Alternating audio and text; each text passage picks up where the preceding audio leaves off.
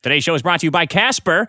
Get $50 toward any mattress purchase by visiting casper.com/biggest and using promo code BIGGEST.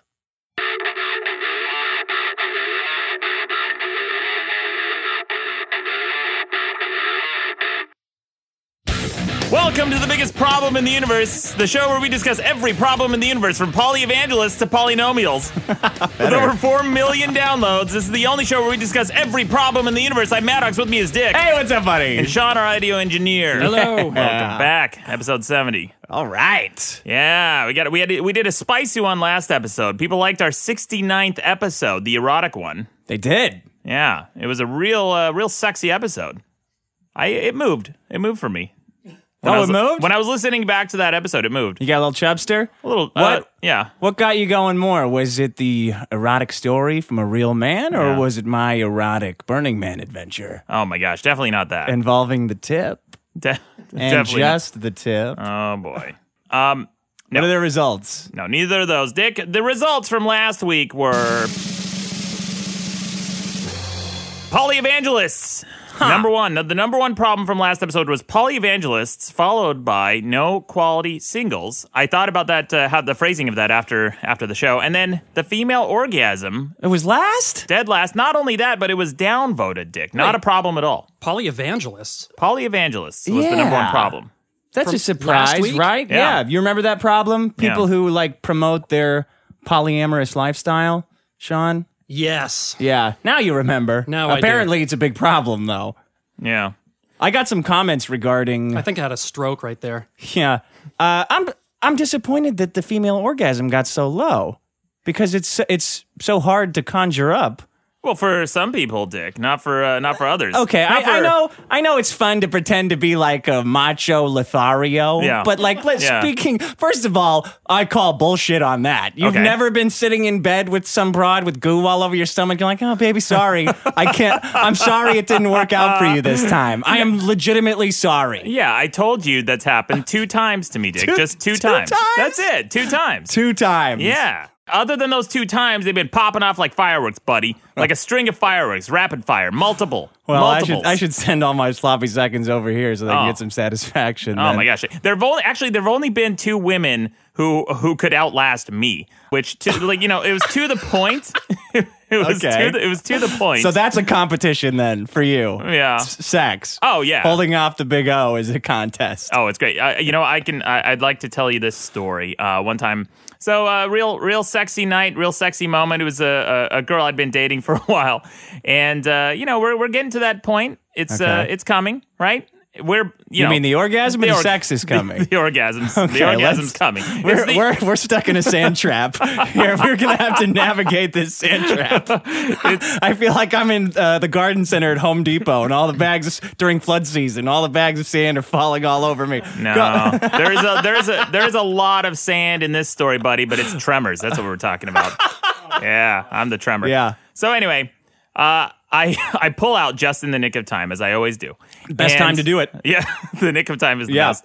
And it all goes and lands directly and exactly into her belly button. Okay. And then I look at her and she looks at me and she throws her hands up and we both go, goal!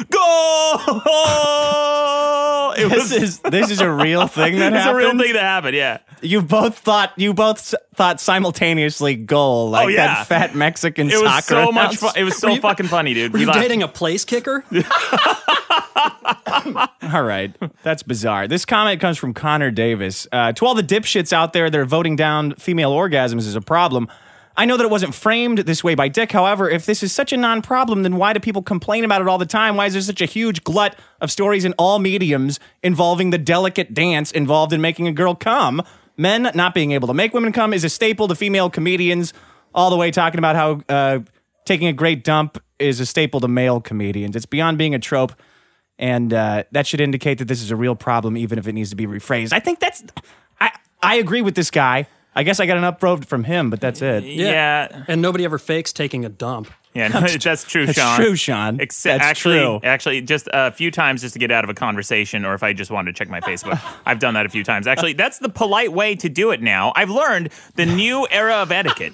So if you're at a dinner restaurant, if you're at a restaurant with dinner, with friends, the polite thing to do is excuse yourself, say, I need to use the restroom, check your phone there, don't do it at the table. That's what I've been doing a lot. Oh, that's a good idea. Yeah, it's a good idea. And then you don't look like a jerk, and also people feel a little bit of sympathy for you. They think, oh, he's got urinary tract infection or something. He's getting up to go to the bathroom a lot. That's true. A little bit Munchausen's, a little bit manners. Yeah. I like it. But the whole trope of women not being able to come, et cetera, it's a stereotype. It's also like men always want sex, and that's the other stereotype. It doesn't really exist. It's not a real thing. It's a caricature of genders. It's a real thing. Yeah. I brought in that study from Cosmo, the survey of women. Cosmo. Of hey. Yeah. Who knows women more than Cosmo? I actually wrote for Cosmo. I retract everything I said. Go ahead. What were you going to say? I just think it's a caricature of genders. I don't think that I think it's a stereotype more than anything. Well, I can tell you from personal experience that they're not coming. Well, yeah, but the variable here is you, Dick. No, that's what Dr. Phil said. All right. I got a comment from Matthew Ward. He says, you guys make fun of Angela's mom's shitty talking ability, but I just Googled Malaka, and according to Urban Dictionary, it's one of the funniest insults I've ever heard. So I looked it up to be precise. And according to Urban Dictionary, a Malaka is a Greek term for someone who has jerked off so many times that his brain has become soft and he is now an idiot. Oh, man. That's how I feel every other day. Every day that I'm not hungover, that's how I feel. Like with a soft brain idiot? Yeah. Yeah. Just squirted it all out. This one's from Benjamin Sloan, and I think he's got a good point here. Mattis, I think most of the words you brought up actually do have a purpose. As they describe different ways of doing something, I'd like to compare this to the variety of words used in various subgenres of metal to describe different things, which I know you're a fan of. Yeah. Right? To someone who doesn't listen to metal, the distinction between death metal, power metal, black metal, and folk metal is basically meaningless. He forgot speed metal. And they wouldn't understand why one fan feels comfortable around folk metal and power metal, but does not even want to be associated with NSBM or death metal, but to a fan of folk and power metal. The former case is fun and rambunctious, and the latter is just generally hateful. How does he know this if he doesn't listen to metal? This guy. I'm calling bullshit. This guy, fraud. What Shenanigans. do you mean? He didn't even mention math metal. That's right. That's a good point, Sean. There's a lot. He's just saying that they're just terms. No. They're terms to describe a hobby. No, right? I mean, yeah, but look, they have unnecessary terms. Like in metal, generally, if you say you listen to metal, people get the idea, right? But in the polyevangelist realm, in the they have terms for things that you don't need, like a dyad. We don't need that. That's just a normal relationship. And it's called normal because most people do it. But it's shorter than saying we're a normal relationship, but we're looking to expand. We're looking to franchise out. That's what they're saying. But you don't need to do that because unless you mention specifically that you're into polysex or into the polynomial lifestyle, polynomial lifestyle. Yeah, that's what I'm going to start calling them. Yeah. Not poly. What do they call it? Polyamorous? The polyamorous lifestyle. If you're into that lifestyle, we know we'll hear about it within a few minutes. But if you're not, it's safe to assume that you're not. Most people aren't. And by the way, I should also mention that last episode, Aaron and I we met at that Tinder show that we talked about. And some kind of weird polyamory event. No, right? It wasn't a polyamory event. It was just a show. But the guy who was hosting it was the polyevangelist, and he commented on the post for the last episode, and he's like, "Hey guys, I'm the polyevangelist they're all talking about," and then he linked to the website, which I thought was hilarious. But so if you guys are interested in the poly lifestyle, check it out. Read the glossary. Maybe you guys will get off on it. I don't know, and I don't have a problem with it. It's just all the terms too much. Okay. I got one from Michael Stevens. Hey, Dick, I agree with you. This looks like 10,000% that polyamory is bullshit. A few years ago, I was in the third year of a relationship when my girlfriend decided to have a talk and tell me that she had been reading a lot about polyamory and felt like she might be polyamorous. Oh, boy. So basically, she had read online that a lot of people out there have accepted that they are fucking cheaters and found a way to con their boyfriend or girlfriend into letting them do it. Isn't that what I was saying? No, yeah, that's what you were saying. Introducing it into a relationship is a fucking con. No, it's not. It's honesty. But Erin was agreeing with me, too, that you can't introduce it into a relationship. She said that. She said that during the episode. Yeah, it's not. I agree with that. That's not how to successfully engage that. Like if you start out in a relationship and you have those pretenses built in, where hey, lady, or hey, guy, this is who I am, this is what I'm all about. Then that expectation is there. But if you try to do that bait and switch near the end of a relationship, actually, like I did, like near the end of one of my relationships, it doesn't work. I'm sorry. You tried to do that? Yeah, we talked about it. I talked about having an open relationship one time with the girl I was dating for a long time, and it just didn't work. We just thought at the end of the day, what are we hanging on to? We both like each other as friends. Let's just call it a clean cut here, a clean quit, and then let's go our separate ways. And that's what happened. Okay, so you agree with that too? Then you can't introduce it. It's hard to introduce, but it's not hard. cheating. It's hard. It's different. Well, no, man. because I know couples where they have introduced it and they became swingers and they became these different types of but it's possible, and also it's way better than the alternative, which is cheating. Cheating is chicken shit. Says you. Well, this guy says, and it's genius because if you're against it, then you're not understanding, and it's somehow you look like the asshole in the situation, exactly as you described. I told her I thought it was bullshit. She was mad, but agreed to just go on with the way things were. 2 months later, I found out she was cheating on him. Yeah. Oh, wow. Bummer. Yeah, that is a bummer. Watch out for it. Big fucking red flag, according to me. No, I think it's way better to have that conversation than to cheat and betray someone's trust. I got some voicemails. You got any more comments? No, that's it. I got some voicemails for you. Hey guys, I've been listening to the show for a while, and I just caught up on some recent episodes, and I heard the episode with Robin Higgins and Aaron Tillman, and those are both some of the best ones you've ever done.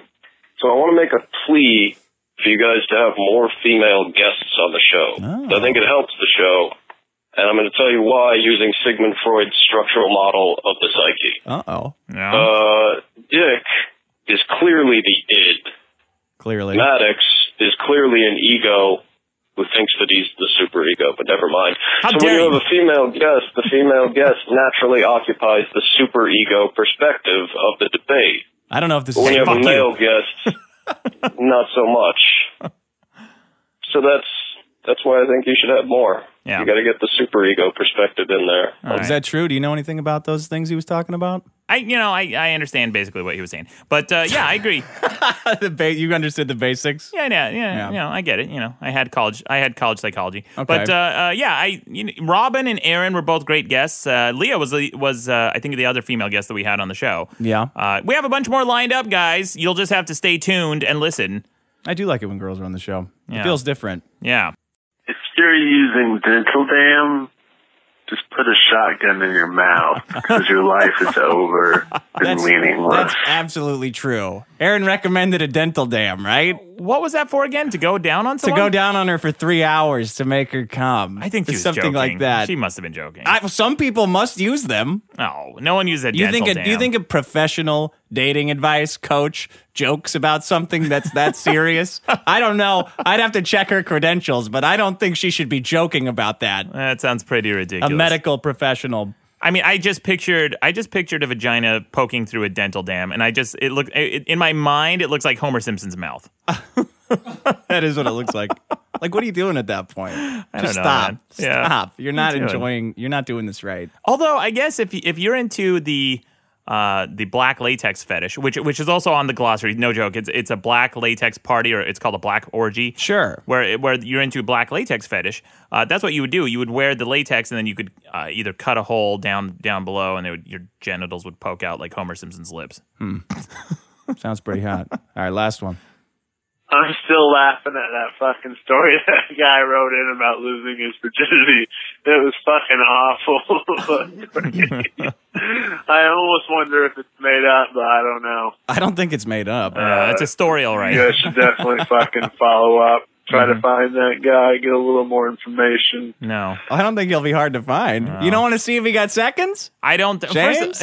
I don't think you can ambush him because he needs some time to think of a new story. No, I think that was a real story. No. It was a real story. No, you don't think that really happened to him? No. Okay, and here's Maddox, the tell. there was no, that was not a story of wild success. That was a very normal story of an erotic adventure from a real man. Nope, and I'll tell you why.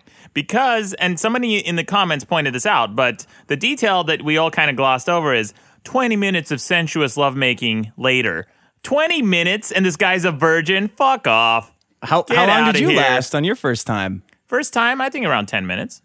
Oh, so that's not that far off. So he rounded It's up a double. little bit. It's Oh, he more than please, he double. rounded up a little bit. Well, oh, get out of here. 20 minutes. And the E-cup and the Chinese lady and everything. And someone in the comments also commented that they did a Google image search for E-cup. And a few of the results were Asian. So he said it's plausible. Of course, it's plausible. No, I don't think so. First of all, the guy was racist. He sounds like a real cat. Racist? Yeah, Come on, yeah. racist. Someone in the comments. He's making racially charged jokes. That's Yeah. not racist. Well, okay, he's prejudiced. Oh, he's prejudiced. Please, Yeah. he's making racially charged jokes. That's okay. We Well. can do that. I got Persian racing rims. It's just a joke. Yeah, I don't know, man. Not racist and prejudiced. Well, but he didn't prejudge. She told him that her dad ate the damn dog. Yeah, that's not the he not the should have racist said, part. "You racist." No, that's not the racist What's part. the The racist racist part part? was when he said that was the most Asian thing I've ever heard. Well, Yeah. okay. Yeah, okay. That one. I Anyway, don't think that's racist, really. you don't think it's racist to stereotype an entire race of people? That's like literally acknowledging a racism. stereotype. He's Yeah. just saying it's not being racist to say that. It's I commented as a response to somebody. I said it's the difference between saying her black dad ate chicken and then saying her black dad ate chicken, which is the most black thing I've ever heard. That's a huge chasm of difference. You see that? You understand? I mean, if that's the most black thing you've ever heard, then you're an idiot. then you need to broaden your horizons a little bit. And you're racist. But that guy did sound like, at the very least, an idiot. Racist, maybe not. I don't know. We don't have enough Racist. evidence. But So it was definitely hypersensitive to it was racism. it was definitely a stereotype. It's a prejudice stereotype, I think. Because there's lots of different cultures that eat cats and dogs. And by the way, that's not Who? very common. Switzerland, for example. Switzerland eats cats and dogs? I am looking this up. Yeah, look that up. Go ahead, look it up. Look it There up right are, now. there are multiple Asian cultures that do eat dog. Yeah, but it's not very common. It's usually in the countrysides, like in countrysides of China. Sometimes it happens. The country of China? No, it the happens? countrysides of China. In like rural areas Yeah, where they don't okay. have a high-speed internet or even internet. That's you like know? billions of people, though, right? No, it's not billions of people, Dick. Millions? No. What are we talking? 20? Worldwide, I actually looked up give the me a statistic. magnitude. No, I looked up the statistic. Worldwide, all cultures consume, they estimate around 25 million dogs worldwide. We know France eats a lot of horse. Yeah, Just- France, it's so does racist, Can- but- and so does- Racist, John. So does Canada. Yeah, but the difference here is that chasm of thinking where it's like, oh, that's the most French thing I've ever heard. You know. I don't know. I think it's funny. Yeah. I think everybody's got to relax about racism, though. Okay. You want to go? You want to get into some problems? Let's get into the problems, Dick, because I got a spicy Do we one. want to share? Do you want to share this art piece? Oh, right. Yeah. Before we go on, Dick, thanks for reminding me. We have here a fan sent this in. It's a gift, and it's bittersweet because it's something of my favorite movie, Mad Max. I wrote that. yeah. I wrote that review, the best review of Mad Max in the universe. Mm-hmm. I gave it 100 out of 5 stars. I love that movie. Yeah. He sent me the soundtrack to Mad Max. The soundtrack, and it has the coolest fucking cover. It has Immortan Joe on the cover, and his face is all red, and he has his that's teeth. badass. Yeah, it's really fucking cool. I want to hang this up. I want this thing. I want a giant blow up of this. Except, what's wrong with it? Except it's on vinyl. Yeah, it's on vinyl, which is really disappointing. There's a note on here. He What's has his a name, quote. first of all? Oh, the guy who sent it, his name is Ben Clark. He says, Ben Clark. This- Genius. He says, this meta hipster conundrum will definitely be reviewed as a problem. Keep kicking ass, guys. Big fan of the show. And then he has a quote on here from, I think the guy's name is Villy Vallo. Does that sound familiar? Villy Vallo? Billy Vallo, no. He has a quote about vinyl. He says, vinyl is symbolically and physically everlasting. Vinyl is a marriage, and an MP3 is a quick fuck in the night. You don't feel like you're at a candlelit dinner when you listen to a digital format. But with vinyl, you want to open a bottle of red wine and get in the mood. They both serve purposes. They're both beautiful. For the people who really get into what you're doing, the artwork, the symbolism, the lifestyle, that's what vinyl is all about. It's fine dining and fast food. They both serve a purpose. Billy Vallo. No, he's done, Ben Clark? Is Yeah, that his name? Ben He's done Clark. something very smart here because I want you to look, what impressed you most about this when you got it? The cover. The cover, Yeah. and it looks fucking awesome. It does look and it's cool. it's 1 foot by 1 foot. Yeah. It's gigantic. It's in your face. It's slightly larger than your face. Buddy, you could never do this with an MP3. Yeah. Okay? This is an experience. You want to dig in here. Well, you want to be a Morton Joe. I know that. I will agree, Dick, that an MP3 is not a poster and can never be a poster. Mm-hmm. But I think if it came down to it, I could just replace this with a poster that costs way less. A poster? A poster. Then you got to hang it on your wall, though. I don't have to do anything with it. I can throw it away if I want, but it's a poster. And it costs right. just a couple bucks. Sean knows. Giggly over there. He totally disagrees with you. I know disagree, he Sean? does. I know he does. I'm just laughing that you have such a strong opinion about it. Yeah. You can flip-flop. It's okay. You're not running for president. No, I'm not. I don't have. Look, this vinyl gift was very nice. Uh-huh. I appreciate it. I'll never listen to it because I don't know what a vinyl thing. What is it? A record player? That's what they're called. Yeah, phonograph. I don't know what a phonograph because I'm in the 21st century. You can scan it and use a computer software to make an MP3 out Or of I it. can Does just that go to excite you? I can go to YouTube and listen to the whole fucking thing and not even be able right. to tell the difference. All right. I can even add a little crackly hiss noise if I want to, and it has more dynamic range on YouTube. But Okay. yeah. Ben, you did it. Great idea, but sorry. You were... Maddox is unstumpable. Unstumpable. You want to go first? You want Yeah, me to sure. go first? I got a problem for you. Go ahead. Ham-fisted video game stories. Yeah. That's the one you're going with? Yeah.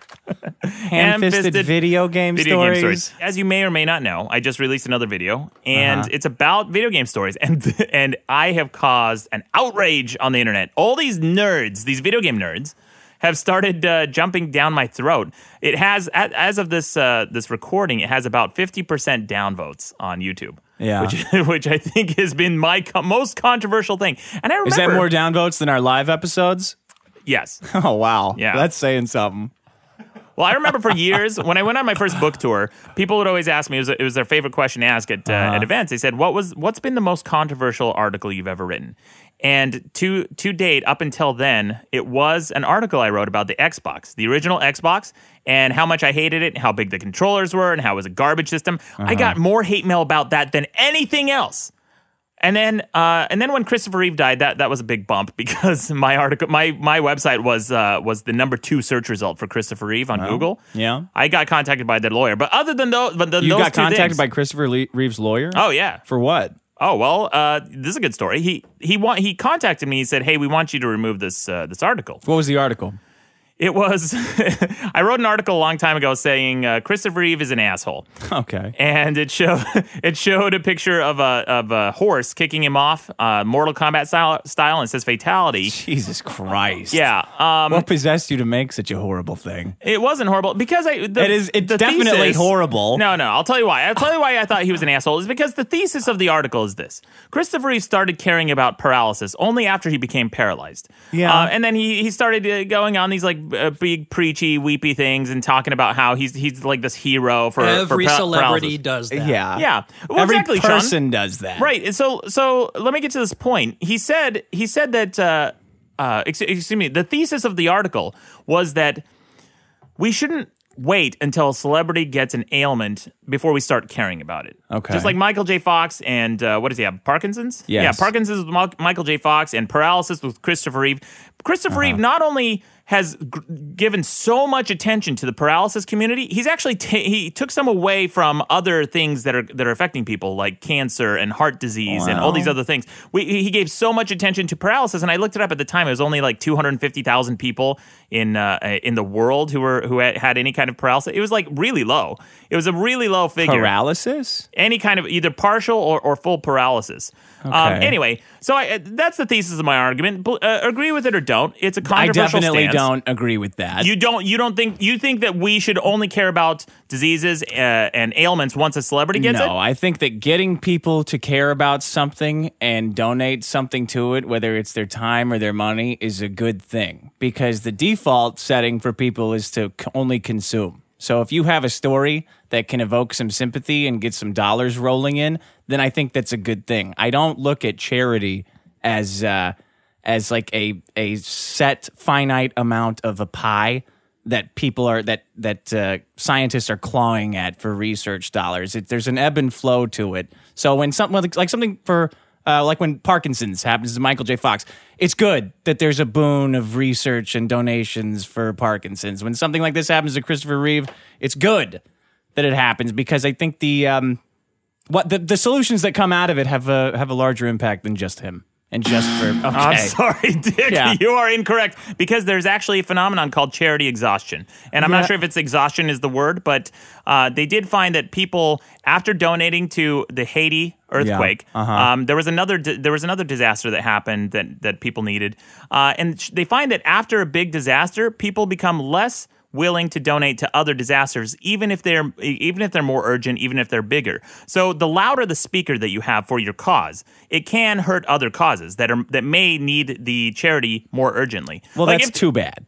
No, it's going to happen. Yeah, but but saying that is dismissive. You're not addressing the problem because the way you're describing the problem is not real. It's totally real. Of course, there was a thing, charity exhaustion, and if a lot of horrible events happen in a row, people are going to get tired of giving. But that's not always the norm. That is the norm. That's literally what the study said. When there's a huge event, like for example, the ALS Ice Bucket Challenge raised a lot of money for that charity. Great. And it raised a lot of awareness for this disease, but it affects relatively few people. If we had that kind of that engine working towards something that really affects people on a larger scale, like heart disease or cancer or some of these other heinous diseases that we're all suffering from, I think that would be much better use of that time. But also, Dick, you're glossing the argument that I'm making here is, should we only care about diseases once a celebrity gets it? That's the thesis, right? So I wrote this article, and the lawyer contacted me, and he said he wants me to take it down. Because after... Sorry, this thesis was presented to the public as Christopher Reeve getting Mortal Kombat kicked by a horse. No, right? that's a tongue-in-cheek image I threw on there just for fun. Like, whatever, Go ahead.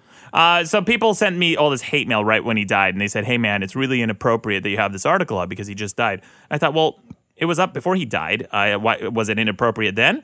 Why is it inappropriate now that he's died? So then I thought about it, and I thought, you know what? Maybe these people have a point. It is inappropriate. So I changed the title of the article from Christopher Reeve is an asshole to Christopher Reeve was an asshole. Good. And then I doubled down. I got so much hate mail. So this lawyer says, hey, man, remove the website. And I wrote back to him, and I said, look, all over the internet, I sent him a bunch of links to people debating the merits of my article. Some people were agreeing with me. Some people were disagreeing with me. They had a debate very similar to the one we just had. And I said, regardless of whether or not you agree with my article, it's spurring an important debate in this country about disease and whether or not we should pay attention to it only if celebrities give attention to it. Okay. I think it's an important message, and by taking it down, you would be quelling my free speech and my expression. And he wrote back, he wrote back and he said, Maddox, we disagree with your methods, but we agree with your mission and your message. So as a good guy, I volunteered to do this. I said, if anyone comes to that website from Google, I'll redirect the page to a landing page. It says, if you're looking for the Christopher Reeve Foundation, you've come to the wrong place. Go here. Otherwise, proceed at your own caution. So generous of you. Yeah. I didn't have to, but I offered. And they said they were fine with that. They backed down. So your biggest problem in the universe is now ham-fisted video game stories? Ham-fisted video game stories. The second most controversial piece. What is this thing piece about? So this one was about stories in video games and how much I hate them. I hate stories in video games most of the time. Do you hear a lot of stories about video games? No, stories in video games. Oh, in video games. Yeah.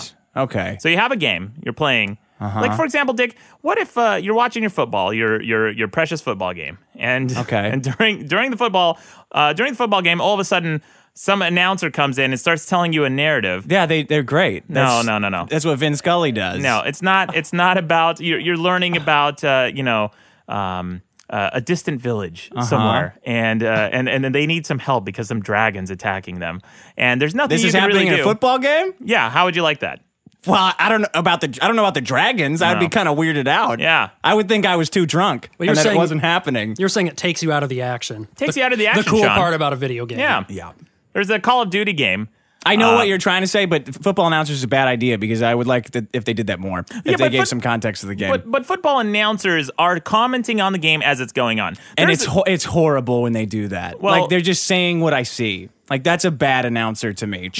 Guffawing at themselves and saying, oh, what a pass. Oh, he might have dropped that pass, but he didn't. Yeah, but Dick, there are good announcers and bad announcers. A good announcer, of course. And by the way, they do that not for the benefit of the viewer who's watching TV, but for the benefit of the radio listener. False. They have different radio announcers. Go ahead. Sometimes. So NBC has their own broadcast, too. NBC broadcasts on radio as well. What's the story? So the story element in a video game, when it's done right, is like a game like Portal 2. Have you ever played Portal 2? I love that game. Portal 2 is a great game. Yeah. They tell the story during the gameplay, and it's fluid, it's continuous, it doesn't stop the action. You don't have to sit there and watch some fucking cutscene. But when it doesn't work is in Call of Duty. Call of Duty, I think Advanced Warfare is the game. It has this ridiculous scene where right after the first 5-10 minutes of the game, your main character dies or one of the main characters dies, and you're at a funeral. And you're stuck in this funeral scene, this procession, whatever, and there's a coffin, and you're just walking around looking at people's faces. Yeah. You can't do anything. And before you leave the area, you have to go up to the casket, and then you have to press F to pay your respects. Yeah. You literally have to press the F key. Press X to never forget. Yeah. Got it. So what they've done is they've come full circle. Now they're ham-fisting gameplay into a fucking story. Yeah. I don't need this. I don't feel anything by pressing a button to pay respects. It's so fucking robotic. I don't feel sympathy. I don't feel empathy. I don't feel mourning. I don't feel anything for this character. I just feel annoyed that before I have to get up off the couch and press a button on my keyboard because I sat down for another 10 minutes for however long this fucking cutscene is, because it never fucking ends with these cutscenes. So I have to get up and I have to press a key now to continue this bullshit ass story that I don't want to watch in the first place. It's absurd. Well, they're not games anymore. I don't think anybody makes games anymore at that level. They just make shitty movies with shitty stories that are shittily voice acted and with shittier graphics that you just press buttons through. Yeah, there's no sense of peril or accomplishment. Right. I don't know if that's why I got out of playing video games or if I just got too old for it. Well, so you don't play games now, right? Not really. Why not? Like, what are you just... I got life to live, man. Like, if I'm blowing time in a video game, I'd rather be writing something or talking to broads or playing a guitar or something. I'd rather be spending time with my nephew. I would rather be doing literally anything else than playing a fucking video game at this point in my life. Okay. All right. Not a game player. What are you laughing? No, that's at fair. that? Like, I don't feel anything from it. I don't feel any kind of reward anymore. Yeah, I mean, that's fair. Video games aren't for everyone. And that's also a mistake. Video games are awesome. Video games are awesome. Yeah, they're really cool. They're really cool. They're a lot of fun, Dick. But that's fair. So the story element doesn't really factor into it. I think it factors into it for me because there's certain games I won't play anymore.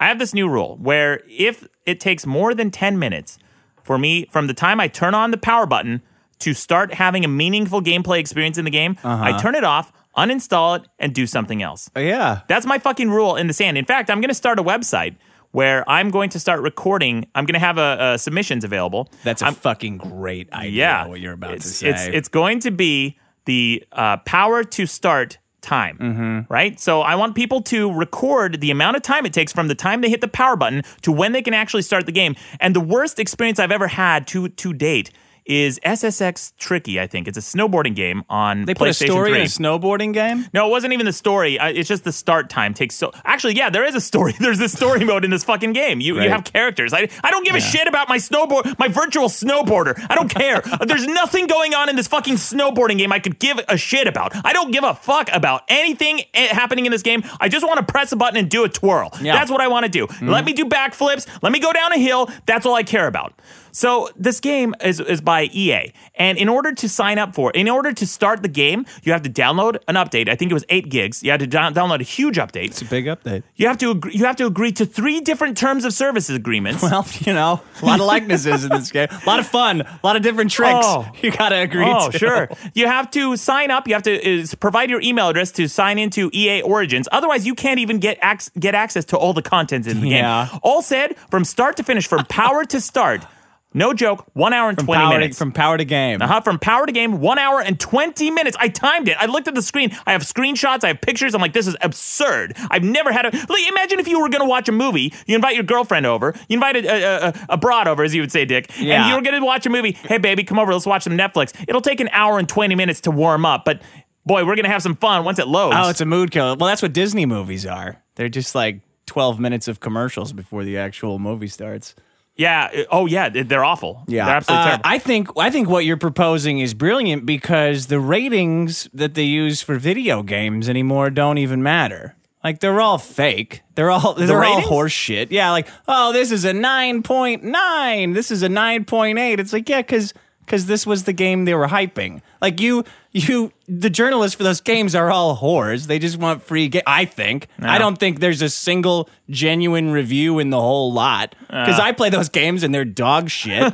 And I know what is a good video game. But what you're talking about is an actual metric that they can't lie about. Yeah. I see that. I see an hour, 20 minutes. I say, I got to spend an hour and 20 minutes of my life watching something that like some dog shit comedian wrote for $150. I don't think so. Yeah. I'm out. Yeah. I have a friend who wrote this script for a video game. It's a very popular game. I won't say which one because I don't want to give him up or whatever. But he said he wrote it was a sandbox style game like Grand Theft Auto. Yeah. And he said that it was the most work he'd ever done in his life for such little pay. And they're all bad.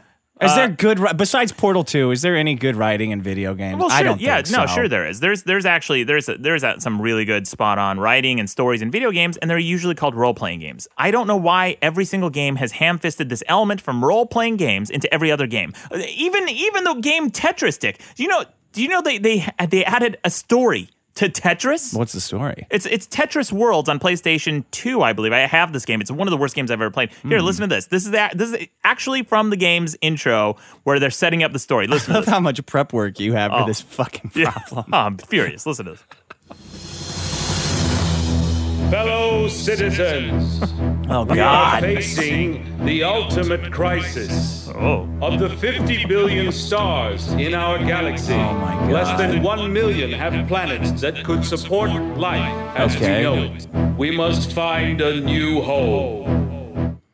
They have to evacuate their planet because their sun's about to get destroyed, and the way they have to do it is to Play Tetris? play Tetris basically. Somebody wrote that. Somebody got paid to write that. Oh, yeah. That's embarrassing. Hopefully not much. Hopefully less than minimum wage. Yeah. Fuck that. Then I got all these angry comments. They just piling. This is in. your latest video? Yeah. This is what happened? Yeah. All right. This guy commented on my Facebook page. His name is Kevin Mann. He says Maddox just had ADHD or is autistic, which is why he. Listen to this sensitive All right, shithead. Yeah. Good start. Yeah, which is why he can't appreciate a good story in games.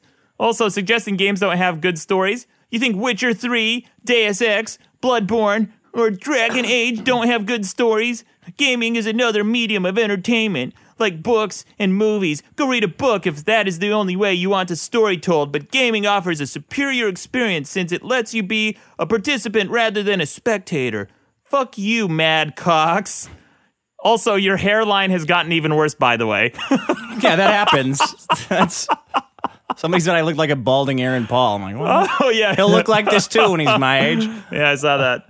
Yeah, this shithead. So he specifically in the video, I mentioned that RPGs are not a problem that I have with, right? I don't have a problem with RPGs because that's what the game is.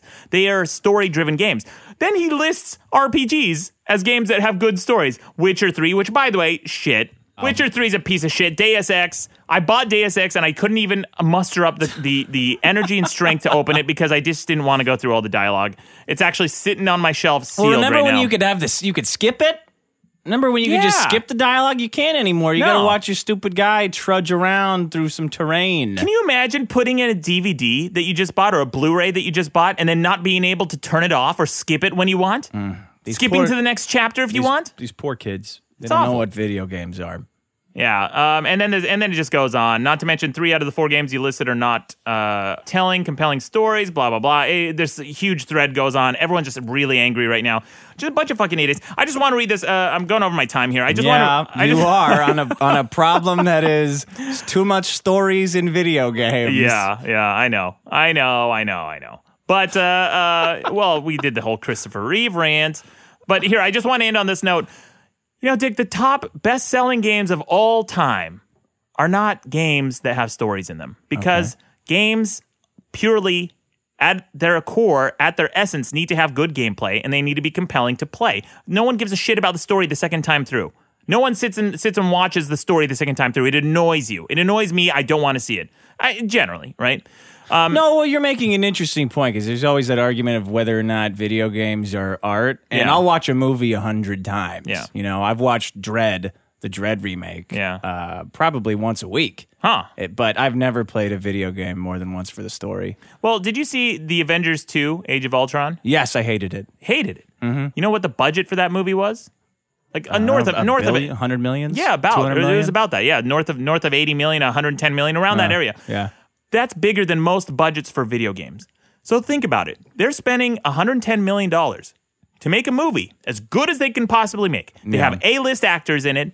Robert Downey Jr.'s in it, right? Yeah. They have A-list actors in it. They have A-list screenwriting talent. They have A-list directors. They have all the talent in the world. They have ILM or DreamWorks doing the special effects, like whoever is doing the special effects. They have the best of the best making this movie, and they still failed. Yeah.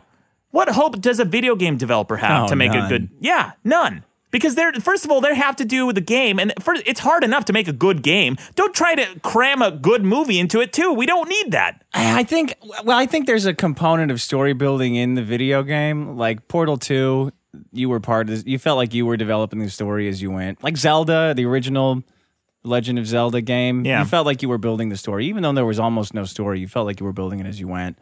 Well, Zelda, I think they don't understand that. Like they try to put on this movie with like Gears of War and Call of Duty, and it just turns into like a dog shit, second-rate version of a movie they saw once. Right. Like the games like Zelda, the original Zelda, and actually most Zelda games and games like Bloodborne and Dark Souls 2, they have the right amount of story. It's just a little bit of framework, a little bit of scaffolding to say, even Contra, the original Contra had a little bit of a story, a scaffolding to say, this is what you're supposed to do, dickhead, just go over here and do this thing. It's a sentence. I don't need a whole I can summarize the entire, most stories in video games in a sentence. But I just want to end on this note. Here are the top 10. You know what the number one best-selling game of all time is? What are they? What are the top 10? Number 1 is Tetris. Okay. Right? Doesn't need a fucking story. Don't add one. Number 2 is Wii Sports. Number 3 is Minecraft. None of these have stories in them. Yeah.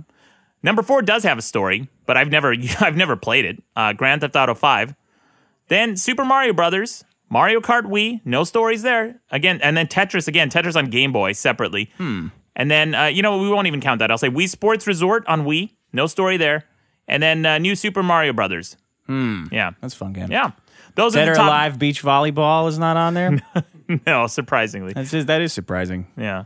I'm always off with what I think is going to be popular. Anyway, Dick, that's my problem. All right. Hey, speaking of being put to sleep by shitty video game stories, this episode is brought to you by Casper. Get $50 toward any mattress purchase by visiting Casper.com/biggest and using promo code biggest. How do you like your Casper mattress? I love it, Dick. I legitimately love this mattress. Do you really? I found myself evangelizing this mattress. Talk about annoying evangelist. Now I'm a Casper evangelist. Outside this show, I've evangelized this mattress to my friends, to my family, and several of them have bought it. They like it a lot too. They do? Oh man, it's the most restful sleep. This guy, buddy. John Anthony, says, my new Casper mattress is so good that I slept right through my work shift this morning. I blame the terrorists. Happy 9/11, guys. And what every sponsor wants is an idle reference in their ad. I read that comment too. No, for real though. I sleep through my phone ringing. I sleep through alarms. It might be a problem. Maybe I need to turn up my alarms. They're all metal.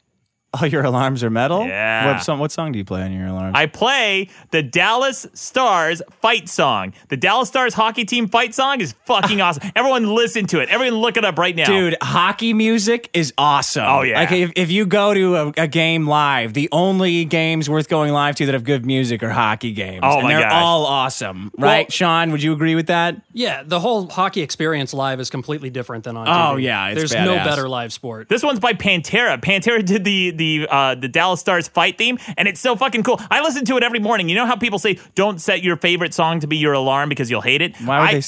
I Really? love it. Oh, yeah, I love it. Oh, stupid. Life hack. This one's from Anthony Lopez. Hey, Dick, love the show, man. You guys are fucking awesome. I recently moved from California to Washington. I had to let it go of my bed. I was like, well, I don't want to fucking deal with the whole mattress shopping, so why not get a Tits mattress in a box delivered? Absolutely right. If you're Yeah. moving, just ditch the mattress and get a Casper one. Smart. I went to the Casper site and didn't see an apparent field for a promo. Point me in the right direction. Absolutely. It's Casper.com/biggest. You'll know if you're there because they spelled the name of our show wrong. Did they really? What Yes. is it? How's it So spelled? if you're there, if you're looking at a page that has the correct name of the show, you're at the wrong spot. No, they said it says the biggest problems in the universe, or something like that. It's a simple grammatical mistakes. We all make them all the times. Yeah. Use promo code biggest. There you go. Yeah, we'll link to it on our website. Thanks for supporting the show, guys. Sleep well. I don't know if my problem is as big as yours. Terrorism. No, It was just September 11th, you guys. Yeah? Did you know? Are you aware of Yeah, that? it was. Did you remember to never forget? Sean, I'm looking at you. I did remember to never forget. Good. Maddox? Yeah, Did you do some Osama bin Laden death shit? I bought, no, that's on Osama bin Laden Death Day, which I believe is May 2nd. Oh. That's when I celebrate Osama bin Laden Death Day.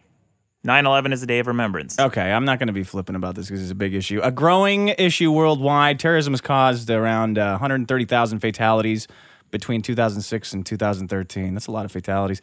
90,000 total terrorist attacks in this time period. Since when? What year? 2006 and 2013. 2006, 2013. 90,000, man. 90,000. That is a shitload.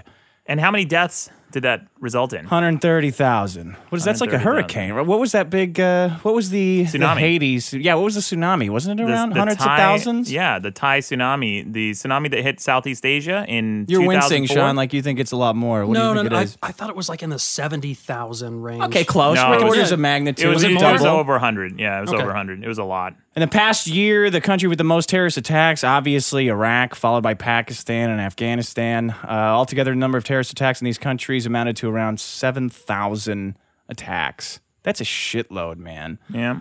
Look, I'm bringing it in. It's weird to bring in because, according to the numbers, it's not an American problem, right? Like you're more likely to be killed in America. You're dying because you're fat. That's it. That's the only. You're dying because the garbage shelving system that you bought on QVC falls on your head while you're taking a 3-hour shit. That's why you die in America, right? Yeah. Coronary heart disease. You're not dying from a terrorist attack. Usually not. So I'm reading these fatalities and they're huge. Yeah. But to us, it's not a big deal, but it is. Because all it is to us is the fear, right? That's all terrorism is to us, is the fear of it. Do you know what I'm saying? Yeah. Do you agree with that or disagree with that? Yeah. No, Because I it's agree. not a real threat. It's not a real threat to us. It's not. Even despite what every politician implicates, they never say it. They always implicate that it's a threat, right? Not a threat. Not a threat. But we're all afraid. We're all terrified of it. So huge success for them because we're all terrified of it. Yeah, What do you say? we are terrified to a point of annoyance where we have started to mobilize ourselves against terrorism. Let me tell you how. Yeah, Drones, yeah. terrorism. Militarized police, terrorism. Mass surveillance, the TSA. Your Oculus Rift shit, Yeah. one fucking terrorist. It's goodbye. One data center goes, goodbye Maddox. What are you talking about? Right? That's how the Oculus Rift works. I No, know you're man. virtual reality. I'm going to be in the cloud, buddy. You can't get rid of me. I'm No, gonna be it's spread everywhere. here's the problem with it, honestly, is we're going to be at war forever. We're constantly at war. We're just constantly at war now because of fucking terrorism. Yeah, but what? I mean, terrorism is the problem, but also isn't it the initiative of the politicians who got us into that war? Like, What do you mean? well, specifically Bush. Right after Oh, 9/11. boy. No, Yeah. let's talk about this. Okay. Right after 9/11, Bush called for a global war on terror. Sure. Or the war on terror, TWAT, Yeah, TWAT yeah. for short. So he had this TWAT initiative, Mm-hmm. right? The war on terror. And just like any other war on an ism Yeah. or an ideology, Stupid. it never ends. It can never end because that ideology never can end. And also, when you attack your enemies, right, unless you have laser precision, which we don't, unless you have laser precision, it creates collateral damage. It creates collateral deaths. And part of the reason the terrorists attacked us on 9/11 isn't for the reason that Bush said, which is because they hate our freedoms. I looked it up. After Bush said that speech, I thought, well, that's kind of confusing. Because even on 9/11, I wasn't a Bush fan, but even on 9/11, I thought, this is our president. This is our leader. This is my country. We're in a time of grieving and suffering. This is really shitty and tragic. But still, that doesn't really sound true to me, that they would attack us just because they don't like our freedom. What, jealousy is the reason they're attacking us? Then I looked it up and I found Osama bin Laden's manifesto. And he said he's attacking us because he said that we brought down roofs over Palestinian children, and we, because of our occupation in Israel and Palestine and Saudi Arabia, they said they don't like that we have military bases in Saudi Arabia, which he considers their holiest country. Yeah, he doesn't like our interference with the Muslim state. Yeah, right. I mean, with his version of it. Well, yeah, and it's also retribution for because we funded the Mujahideen and then left them to fight the Russians in Afghanistan a long time ago, yada, yada. It's a lot of ancient history, but that's what happened. That's what led up to the 9/11 attack. And so when you respond to them with more war that creates more collateral damage, then the cousin of somebody who got killed suddenly has a beef with you. Yeah, see, I know what you're saying, and I understand like the collateral damage of it, but then I found this. But then what's the other solution, right? Like, what's the other fix? I'll tell Do you. Nothing. What is it? What is it? I actually, buy them off? I'm fine with that. Just go over there and start handing out $100 Starbucks cards. They say, "Where's the Starbucks?" Like, well, you guys got to fucking build one. Yeah, I don't know. You got to work together on something here. Dick, I came up with a solution for this a long time ago that we still haven't implemented. Rather than dropping bombs on their heads, let's drop bags of money. Yeah, no, instant reparations, Dick. Because you drop a bag of money, kill somebody, and then their cousin or whoever, they're pissed off. They're like, oh well, there's a bag of money. They're like, oh, that guy was kind of a dick. Fuck him. Kind of a dick. I got all this money. Because here's the thing, man. The cost of each, like one of those missiles we're shooting into caves and on the hillside, and the operation is in the trillions of dollars. If we had just gone into these countries and say, hey guys, here are a bunch of Starbucks and a bunch of shiny buildings for you. Yeah, here's enjoy. a bunch of jeans. You guys like Levi's? Yeah. Whatever, here you go. I mean, I think that sugar goes a lot further than vinegar in this case. So here's what I found, because I saw. Let me stay on track here. So there's the war, by the way, cost us about $2 trillion so far. You know what NASA's budget is every year? $20 billion. Yeah. So what is that? 100 years of NASA? Yeah. All more than NASA has been around. Yeah. More budget. That's like 20. That's 20% of our national debt, isn't it? I don't know. Price to end hunger worldwide is $30 billion a year. Yeah. And terrorism is preventing that. Basically. A lot of stupid decisions are causing this, but the root cause is still terrorism. Yeah. Well, so who's opposed to that solution, Dick? What's that? If, let's say that you were trying to build political will amongst the populace to say, look, guys, we can solve world hunger for a fraction of the cost of this war on terror. We can actually feed every single person in the world, and we can end certain diseases, and we can end homelessness, and all these great things. We can fund NASA. Yeah. How do you then build a political capital? Who's going to be opposed to that? What do you mean? I imagine everyone. Why? Why? Because you can't get incensed about hunger. Like, it's always been that way. It's easy to ignore. But it's not easy to ignore people getting blown up.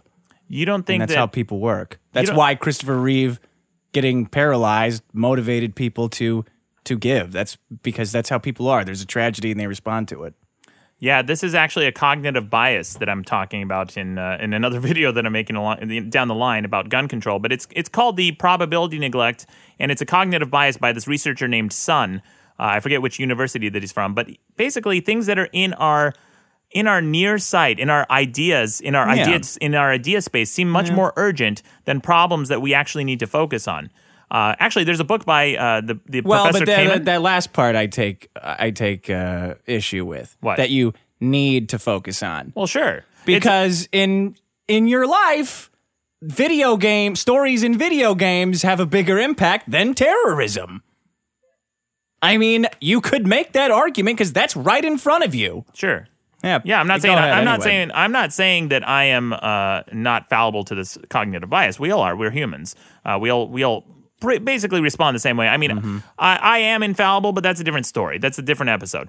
But this researcher, Kahneman, I think is his name, he wrote this book called Fast and Slow Thinking, where he specifically talks about this. He says it's a cognitive bias that makes us feel like the things that we're hearing about are more important than they are. That's why we focus so much on celebrity news and in fact, terrorism, which isn't nearly as big of a problem as children drowning. No. The number of children who drown every year is around, 30,000? Or what is it, Sean? It's a shitload. More people die in car crashes than anything every else. year. More people die from the flu.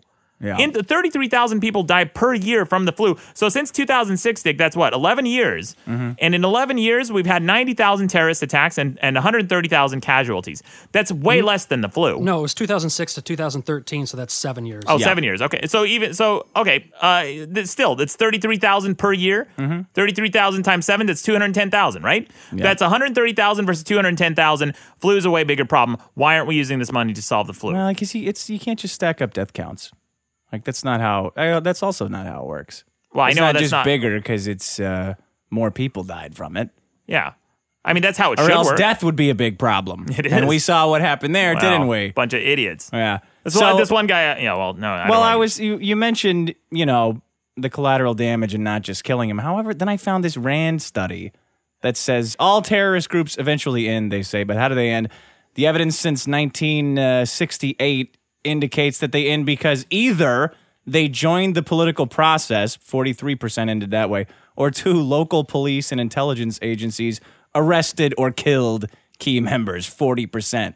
What is that? That says pretty effective strategy to arrest and kill key members, right? Yeah. That's what that number says to me. Right. Well, we killed half of them. What happened to the other half? They stopped doing terrorist things. Okay, it sounds like killing them solved 100% then. Like, that's what the numbers say. Not that I'm on board with that, but it seems pretty fucking effective. Yeah, I don't think so, Dick, because we essentially wiped out the leadership of the Taliban, and we wiped out the leadership of Al Qaeda. Yeah. We pretty much sent Al Qaeda packing. Like, there's nobody left for the heads of Al Qaeda. They were kind of a bunch of scattered cells in Somalia and in Yemen and Jordan. There's a bunch of cells, right? Yep. But then the resentment is still there. And if you take away Al Qaeda by name and you take away the Taliban by name, guess what? Then you get ISIS. Then you get ISIS. Yeah. You get another fucking shithead, and that's exactly what Dick Cheney, the biggest snake, the snakiest Weasley politician, probably in the last decade. I mean, since terrorism Nixon, existed before those guys, hold right? Hold on. But Dick Cheney came out with this video, and during an interview in, I think, 1996, and he said it would be suicide to go into Iraq. It would be insane to go into Iraq because if we took out Saddam Hussein, Saddam Hussein's a thug and a strong arm, and he's oppressing the people, but he's also oppressing the bad guys in Syria. We need someone shitty like Saddam Hussein to oppress these fucking dickhead terrorists because Saddam Hussein is way more cruel than we are. We can't torture people. I mean, we do it anyway, but we can't. We're not supposed to. We have to go abide by the Geneva Conventions, and we have to abide by the United Nations Conventions, and we have to play by the rules. But these dickheads don't. And Saddam Hussein wasn't doing it either. And he was oppressing these fuckheads. And then Dick Cheney said, you take out Saddam Hussein, it's going to create a power vacuum, and it's going to bring in more terrorism into the Middle East. And guess what? That's exactly what fucking happened. Well, sure. So ISIS is just the remnants of Al Qaeda and the Taliban and these other terrorist groups. And you take out ISIS, and then what, man? Where does it end? Another group. I actually read what ISIS wants because I didn't know. You think, like, what do they want? What the hell do they want? What can I give these people to make them stop doing this? Right? What does it say? They don't just want money. Like, I understand that.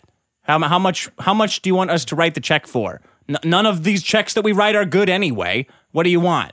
Right? Yeah.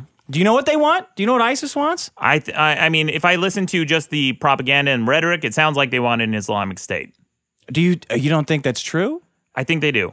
You think that they do? Okay. Yeah. Well, I actually researched because I wanted to know. I watched a 60 seconds all you need to know about ISIS video. Okay. I was like, perfect. Cool. So they're running a caliphate. Am I saying that right? Yeah. It's an Islamic State ruled by one leader who's considered the political successor to Muhammad. Yeah. That's a pretty fucking clear agenda. Yeah. That doesn't have a fix, right? Like, it doesn't matter how many casualties, how much collateral damage we cause. If the agenda is a Islamic State where the head of the state is a successor to Muhammad, you can't stop that. You understand what I'm saying? Like, dropping money on it, we're not causing that. That's all I'm saying. Like, well, if that's their agenda. That is their agenda. We're not causing it, but we're also exacerbating the situation. Well, Because man, nobody in the Middle East likes ISIS. The Syrian regime wants to get rid of them. The Saudi regime wants to get rid of them. Iran doesn't like them. Nobody wants them. Nobody wants to harbor them. Nobody wants to even get that stink near them, because once they get that stink of state-sponsored terrorism, they know that they're on our watch list and Israel's watch list. They don't want that. They don't want and Turkey too. Turkey's one of our allies, and they're playing ball right now. See, I read these solutions. I looked up some how to stop this, and none of them ring true to me. Stop supporting the dictators who fund terrorists. Like, Okay, sure. Stop arming terrorists. Yeah, only buy stocks that go up. Thanks for the. How are we going to stop doing that?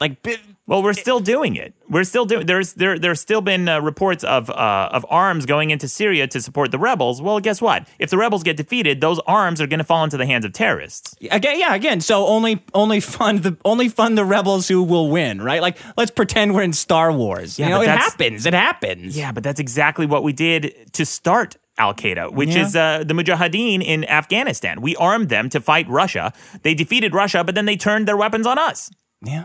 Our weapons, our own weapons. Stop imperial conquests for Arab oil. Okay. Okay. Well, we'll all drive Priuses. Have a fucking great time. Well, hold on. That's actually a solution that Dick, that I think that might actually work if we took this $2 trillion and we created initiatives to create clean energy alternatives or any kind of new technology to produce our energy demands to answer our energy needs with that $2 trillion. That might actually be a solution if we got out of the Middle East altogether. Here's the only solution that I read that was that I thought was interesting. Yeah, I think all that other shit is totally unrealistic and retarded. It's like, well, okay, so radically change culture and lives. Got it. Thanks. Yeah. We'll get right on that. Right. It seems like a passive solution, if at all, because there are relative times where we don't support these regimes and we don't arm terrorists, but they still, find a way to exist. This was from The Guardian, and it says the author blames it on childhood poverty. Yeah. Saying poverty feeds terrorism by eroding a basic human need, the need to belong. Right. This may seem like an unlikely place to begin a conversation on terrorism, but after growing up in one of Africa's largest urban slums for most of my life, I am certain that nurturing a sense of belonging in young people through economic opportunity and the cultivation of community is essential for curbing the spread of terrorism. Here's the interesting part. They say when middle and upper class people, which would be America, right, ask why someone with no natural inclination towards violence become a terrorist, the answer is usually because they have nothing to use. But what it is to people, it's what happens every day in these communities, spilling over into the upper and middle class societies. That's what they're saying. This is just the default behavior, and the way to fix it is to bring everybody up. I agree. I absolutely agree. Because here's the thing, Dick. They're essentially like gangs. The gangs in the United States are usually the most impoverished. They come from places of poverty. You don't see gangs popping up in affluent neighborhoods. You don't get the Beverly Hills gang. You don't get the Brentwood gang. You don't get the Gangnam gang. No. Gangnam in South Korea. You know, Gangnam Style? Is that a rich area? Yeah, it's the South Korean Beverly Hills. The Gangnam gang. It has the word gang right in it. Why don't you have one? Anyway, man, you don't get gangs from affluent neighborhoods because when people are downtrodden and distraught, you ever heard the expression, Dick, no disrespect?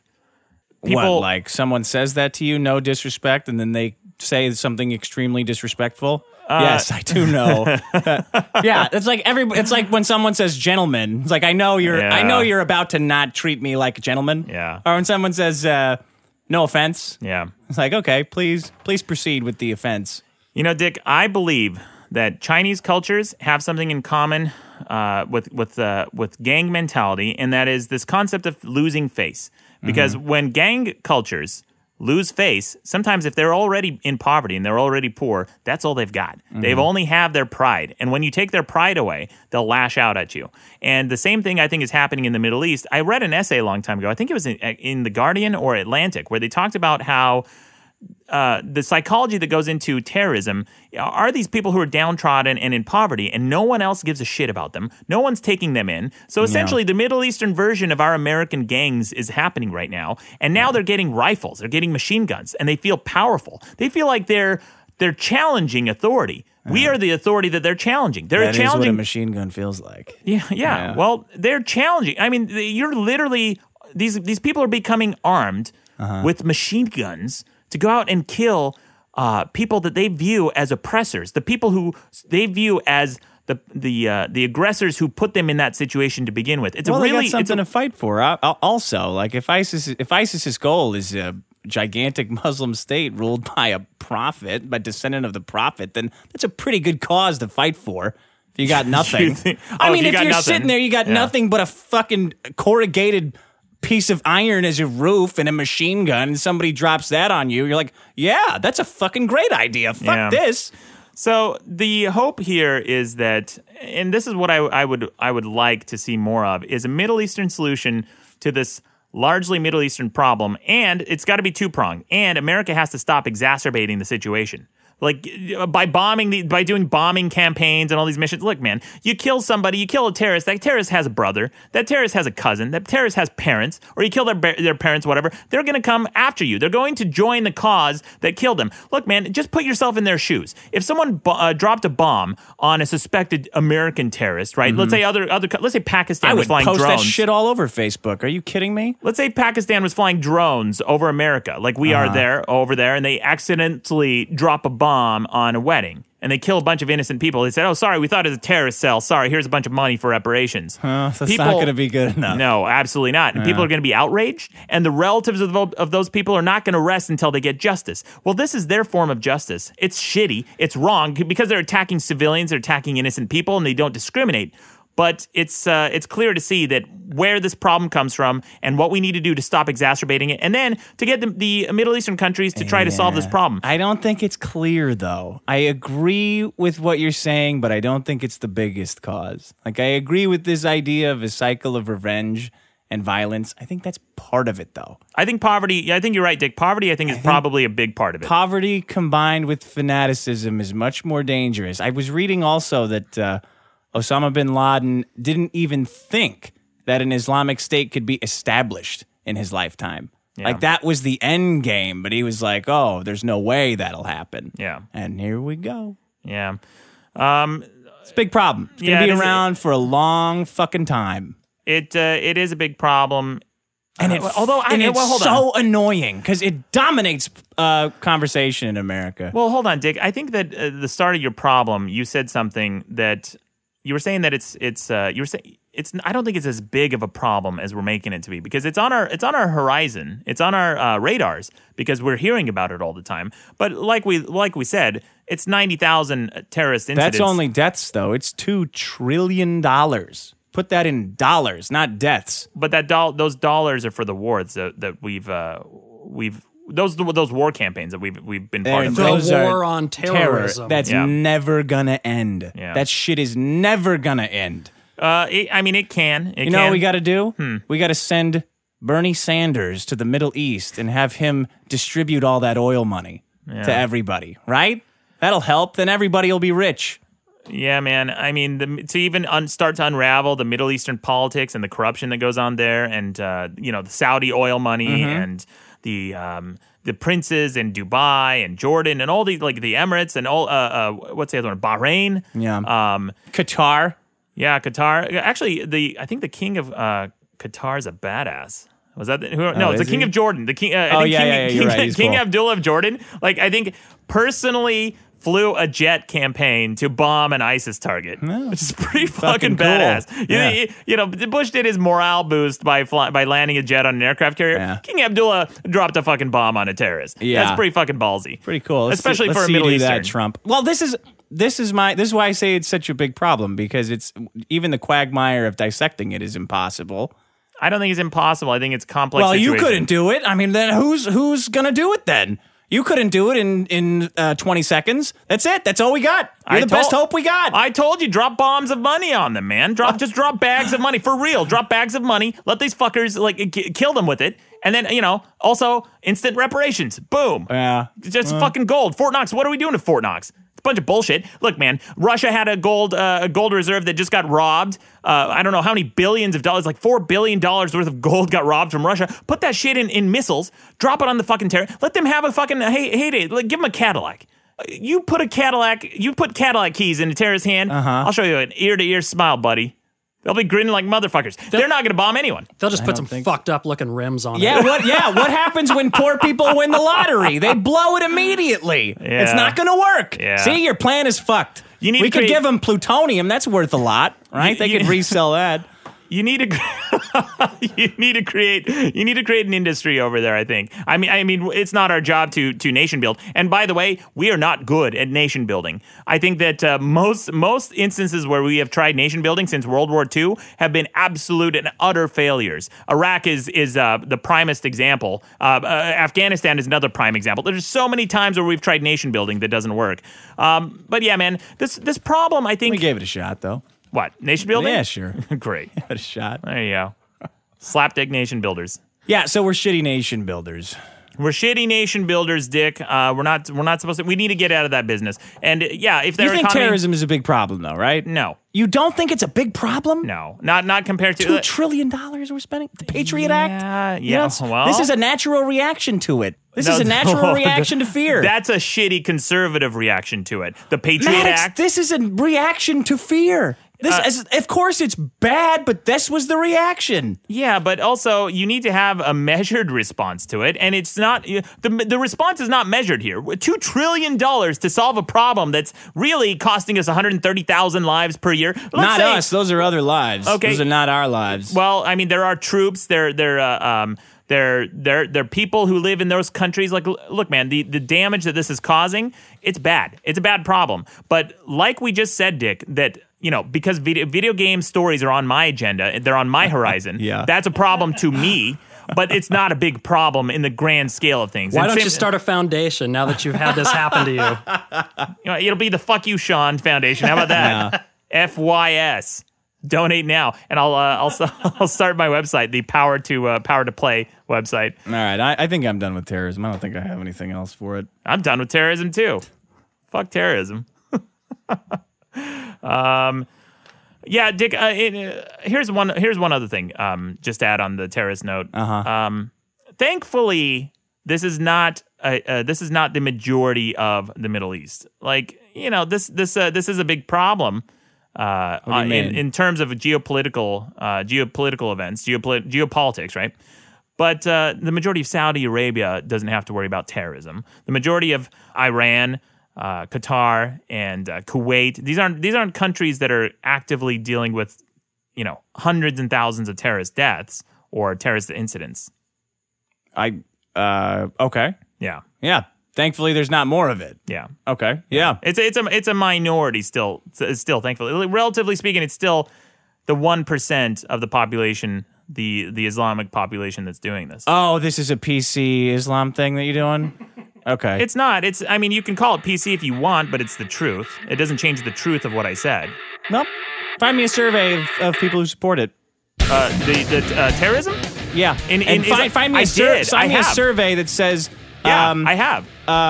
Populations of those countries who support terrorist acts, and it says 1% or less. Because I bet you're going to find that it's a lot higher than 1% who support terrorist acts. No, it's not. I've actually looked into this, Dick. I've actually looked into this. And outside of every single country, except I think at the time it was Iraq, those people surveyed were absolutely opposed to terrorism. They across the board, way less than 5% in most of those countries.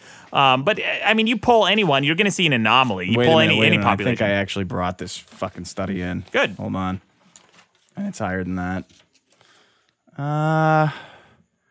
Jordan, 72% of Jordanians backed terror attacks against U.S. troops in Iraq as of 2009. Does that sound right? No. That doesn't sound right. That's what this What's shit the source? said. I'm looking for it. I got my notes all mixed up, though. I threw them in a fit. Oh, it's from Breitbart. Breitbart. Great. You have a problem with them, too? That's Breitbart. Breitbart? Yeah, Breitbart. From Breitbart. You got a problem with them, too? Yeah. Might as well be Newsmax, Dick. Might as well be, what's her name? Andrew Breitbart was a very, very conservative political pundit. Yeah. All right, we'll find a fucking Pew study then. I don't know. There's a BBC study that I found, and I looked at it in almost every single country except for one. I believe it was Iraq at the time, and it was right after the invasion, the shock and awe campaign, that there was a little bit of support for it because they they viewed us as aggressors. But most countries in the Middle East absolutely do not stand for terrorism because they're the ones who are mostly suffering. These casualties you said, Dick, 130,000 deaths. Those are mostly Middle Eastern. Those I are know, mostly, I read that. Those are mostly Shias versus what are the other one? The Baaths? Sunnis. The Sunnis, yeah, Shias and Sunnis blowing each other up over ancient disputes, and they're blowing up mosques and they're hurting each other. They don't want this any more than we want gangs.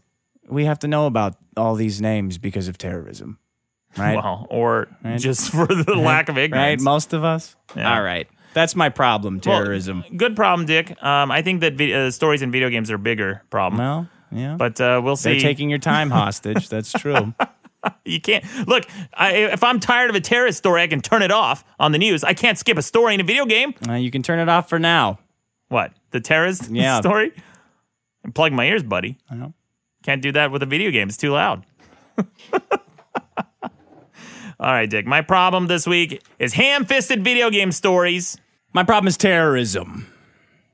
See you next Tuesday. Hey guys, here's the problem is the artificial scarcity of pretzel buns. They're the best buns. Every restaurant Fucking will have true. like some sort of pretzel burger, but only for like 1 week and it's gone. And I just had 2 pretzel sandwiches that my mom made for me and they were delicious. I have not enjoyed a ham sandwich for 10 years. I haven't enjoyed I a ham finally sandwich. did because of the power of the pretzel bun. Yeah, he's right. And at the store, they're like a limited edition thing. Like, we have to enjoy them while they last. Why is this? Why does bread have to be flaky, sloppy, gloopy, basically hardened air like all bread is? Why can't we enjoy pretzel buns? Why is the only kind of pretzel we can have is just regular pretzels, which you can't do anything with. All you can do is just eat it or dip it in cheese. You can't do anything with it. Completely ridiculous. I'm usually in favor of capitalism, but, if it takes a couple of government interventions, national policies, higher tax rates, colonialist invasions, whatever it takes for pretzel buns to be common, let's do it. Big problem. I love a phrase that starts with, I'm usually in favor of capitalism. And then his big problem with normal pretzels is that you can only dip them in cheese, and he calls them completely ridiculous. They are completely... Oh, he's dead right, though. There is an artificial scarcity of pretzel buns. Every single bun should be a pretzel bun. I don't have a problem. I don't have a problem with a single word he said. No, me either.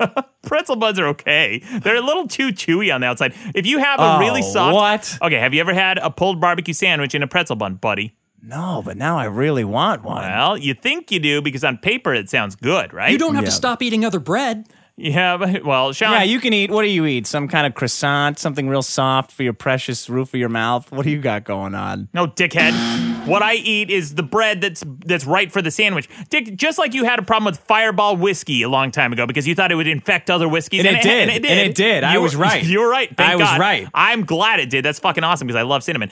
But just like it infected other whiskeys, if pretzel buns became too common, they would infect other breads. And next thing you know, you got a barbecue shop on the side of the road that has pretzel bun, pulled pork sandwiches that you bite into and the bread's too chewy, so all the meat squirts out in your girlfriend's face. I can lick it off. It sounds awesome. It's pretty sad that there's 3 people in the room that were able to open up about their sexual experiences, and then there's Maddox. Maddox, Sean barely said a word this episode, and yet he came off more as a love guru than you even did. I think it's time you just try to not speak about sex anymore and just go back to playing Smash Brothers. Anyway, Dick, keep up the good work. Max, shut the fuck up. Oh, that's rude. You know, fuck that guy. He cited 0 examples of what he was talking about. How did Sean come off? How did Sean come off as more of a sex expert? Look at him. Probably by my silence. Yeah. No, yeah, that's a sound. The silence is deafening because that's also the sound that a virgin makes. I got a game I want to play with you for next episode. All right. I'm going to bring in a game. I'm going to win it. No, I think it'll be a fun game, though. All right, good.